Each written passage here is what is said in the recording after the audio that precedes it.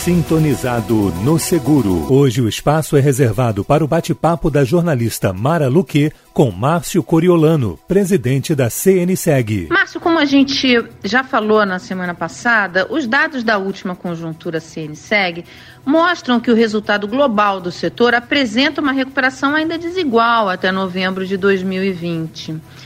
Diante disso, como foi a reação de cada ramo do seguro durante essa crise gerada pela pandemia da Covid-19? Olha só, no segmento de bens e responsabilidades, são os ramos de seguros que cuidam das propriedades.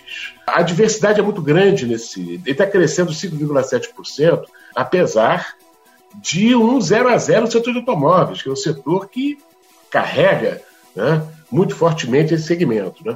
Então, o que está acontecendo? É que o que está puxando muito para cima esse setor de bens de responsabilidade é um determinado tipo de seguro, que tem nome, sobrenome, endereço e telefone, que é o seguro residencial, principalmente. E o seguro rural também, e o seguro de garantias. São 3 ramozinhos. Por que isso? Né? São as pessoas que, apesar do setor que demanda grandes bens de propriedades, demandantes, está diminuindo, as pessoas estão preferindo proteger melhor aquele patrimônio que já tem. Obrigada, Márcio. CNseg, a Confederação Nacional das Seguradoras.